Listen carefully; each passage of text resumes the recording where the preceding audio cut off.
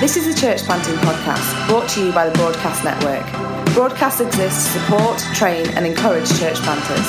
For more information about who we are or about the training that we offer, please visit our website at www.thebroadcastnetwork.org.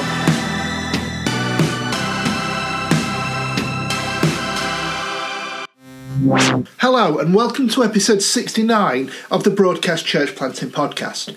I was recently down in Catford at a training day with Greg Surratt, Jeff Surratt and Sherry Surratt, and they were talking about multi-site church, and what they had to say was really helpful for what we're doing up in Manchester. But I think a lot of the principles that I learned were actually really useful for anybody involved in church planting, whether that's multi-site or not. And rather than share everything that I learned on that day with you, I wanted to, in this episode of the podcast, just hone in on 4 of the key one-liners that were mentioned on that day, because I think these one-liners have the potential to change everything. So the first of the one-liners that I want to share with you is this: not everything that you label as bad really is. Not everything that you label as bad really is. So the guys who were leading the day, they talked about a time that they bought a new plot of land for millions of dollars that they wanted to build a massive new building on for their church. They'd outgrown the facility that they were meeting in. They'd kind of maxed out how many meetings they could have there. And so they bought this new plot of land. But just after the purchase had gone through, the local authorities actually changed the zoning regulations on that land, so they weren't able to use it and they weren't able to build the facility that they wanted there. So when this happens, it's easy to look on this and say, this is really bad. We've just spent this money, but now we can't do what we intended to do. Our plans have been stopped. But actually what happened is it caused them to start looking at some other options and to see what some of the churches in similar situations had been doing. And it led them to start pioneering planting new sites and new congregations throughout their area. And it's important to remember that actually we are not God. So when we look at something like the change in regulations, meaning that they couldn't build on the land, we can look and say that's bad. But we can't see it always from God's perspective. And we don't realise what God is going to do through it. God is sovereign. God is omniscient. God is working out his purposes. And the things that seem to us like difficulties and roadblocks can actually be part of what God is doing and part of the process that he is taking us on. And one of the things that was shared on the day was this little quote: God was at work on a solution before we even knew that it was a problem.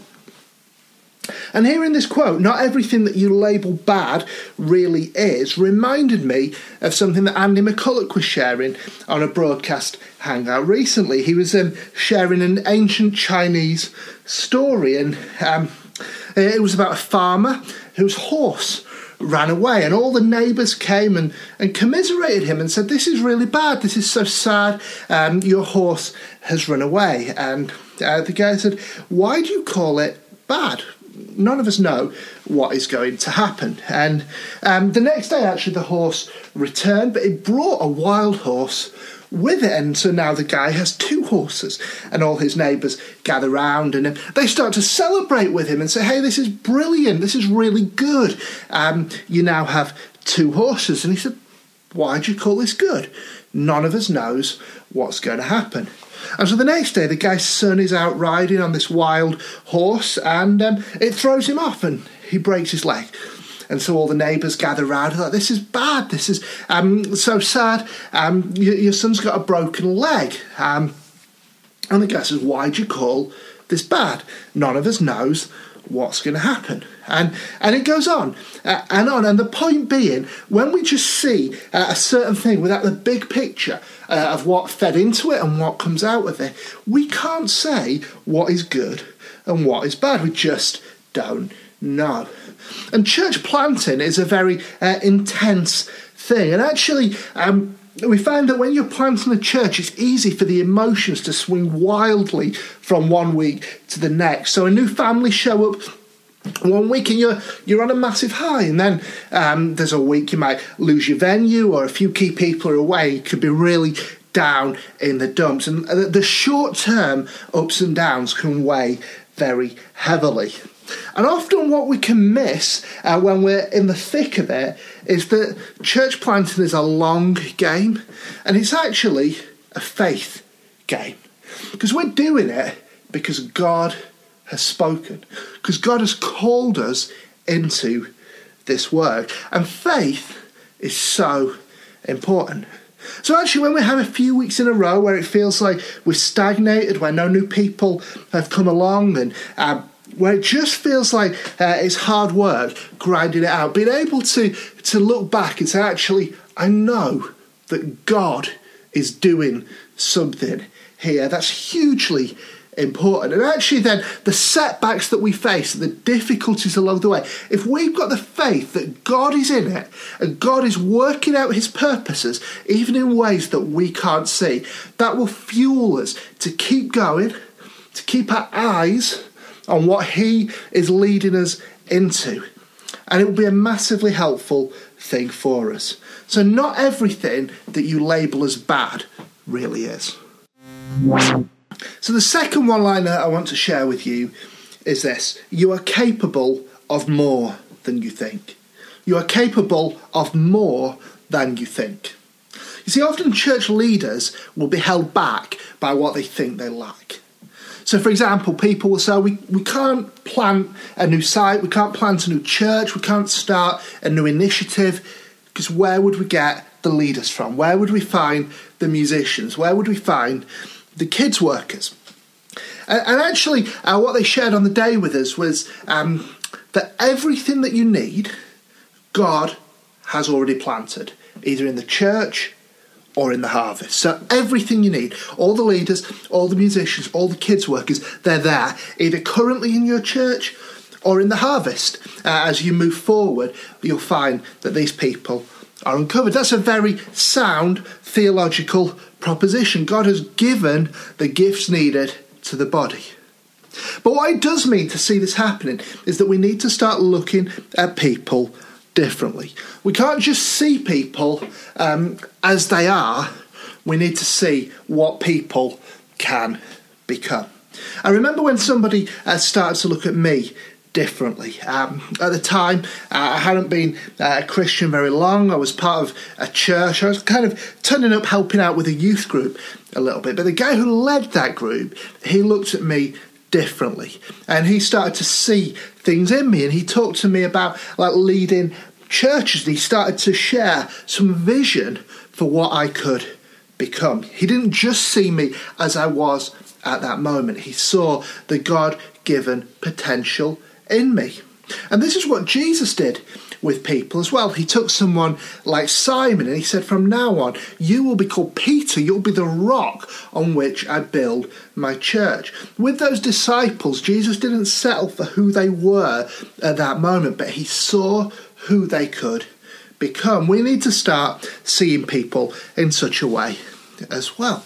The way it was phrased on this multi-site training day was, don't look at people, but look through them to what they can be in the future. And at Christ Church Manchester, one of the things that we like to talk about is having a have-a-go culture.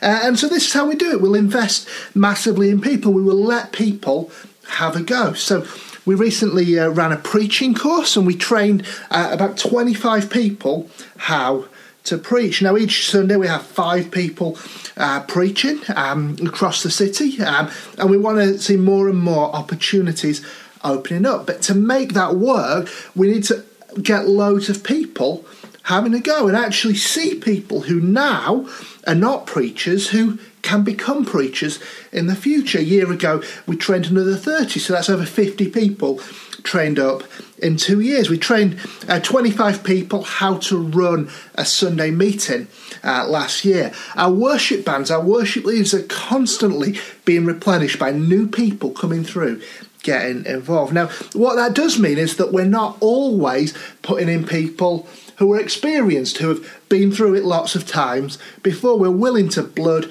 new talent.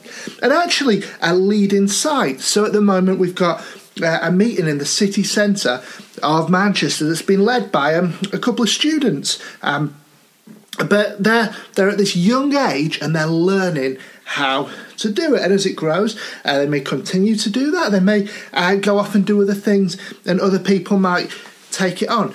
But by being in this learning environment, by being in this have a go culture, they're able to step up. And actually people who have come through, some of them have ended up leading sites here in Manchester. Others are leading congregations around the world. There are people who we've raised up here who are leading congregations in London, who are leading congregations in Japan. But this environment of having a go, and this idea of you're capable of more than you think, and actually looking at people differently and trusting them to have a go at things is very important.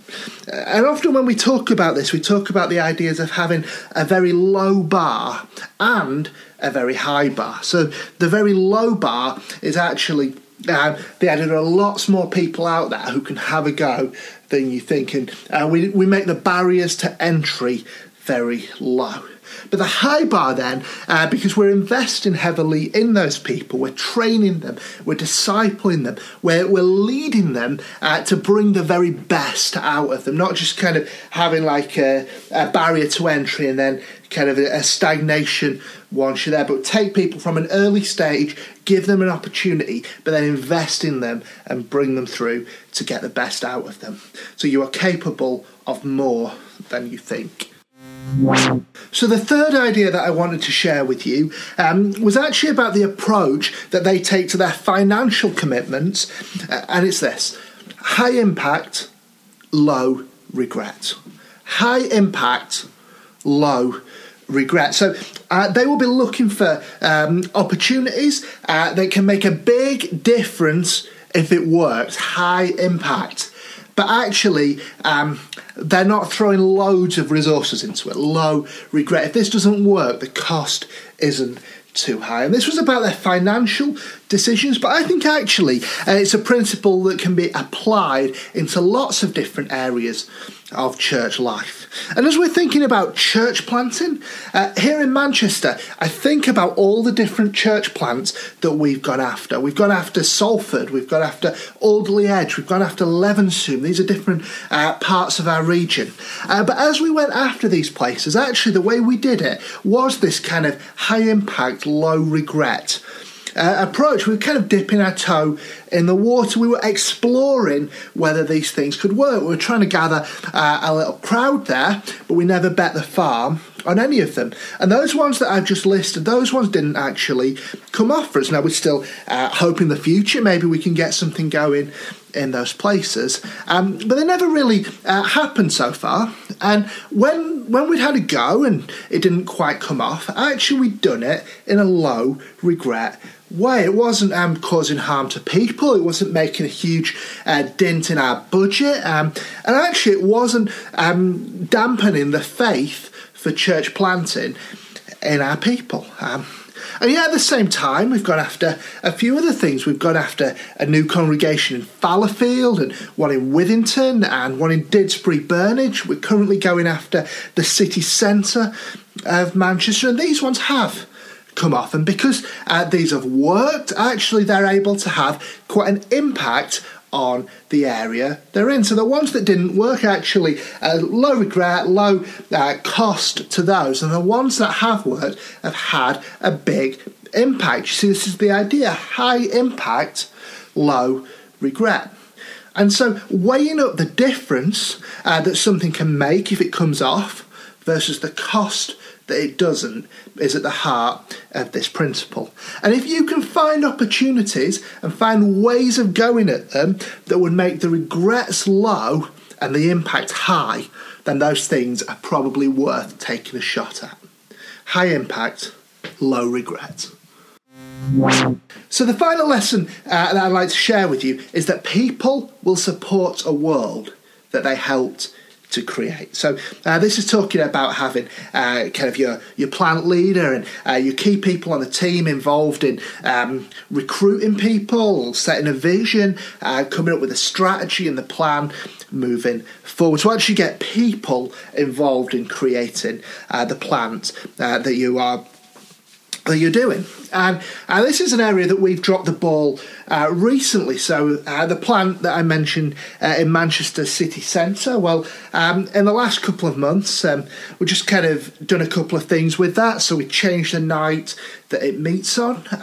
Also started talking publicly about like a time scale for when we want to launch on Sundays. But by doing these things, actually we started talking publicly about things that we hadn't talked privately with everyone in the group about. And there were a couple of people in the group who, key people, and they felt like instead of being part of a process of deciding what happens, they felt like they were just being told this is how it will be, and quite understandably felt depowered and devalued by that. So we've apologised to those people. We've drawn them back in to the process of working out what happens next. And in the scheme of things, no harm done. But it illustrates the lesson that people want to be part of creating something. And actually, as we gather a group of people, there's a lot of people who want to be involved, who want to be in the conversation, working out what it will be. And as hotshot church planters who are full of vision, we can sometimes have this idea that we will cast the perfect vision of how it will be, and then everyone will flock to the words that we say. But that's not how it is for many people. Actually, for most people, the excitement about being part of a church plant is the sense of adventure and actually being able to play a role in building and shaping something. People don't just want to follow you on a journey. They want to bring something to it. They want to use their God-given gifts in creating something. And actually, as there's a shared process, a shared undertaking of creating a church that reflects what everyone is bringing into it, then people will be much more bought in, heart and soul, to that church. People will support a world that they helped to create. So there we have it, 4 one-liners that can change everything. Not everything that you label as bad really is. You're capable of more than you think. High impact, low regret, and people will support a world that they helped to create.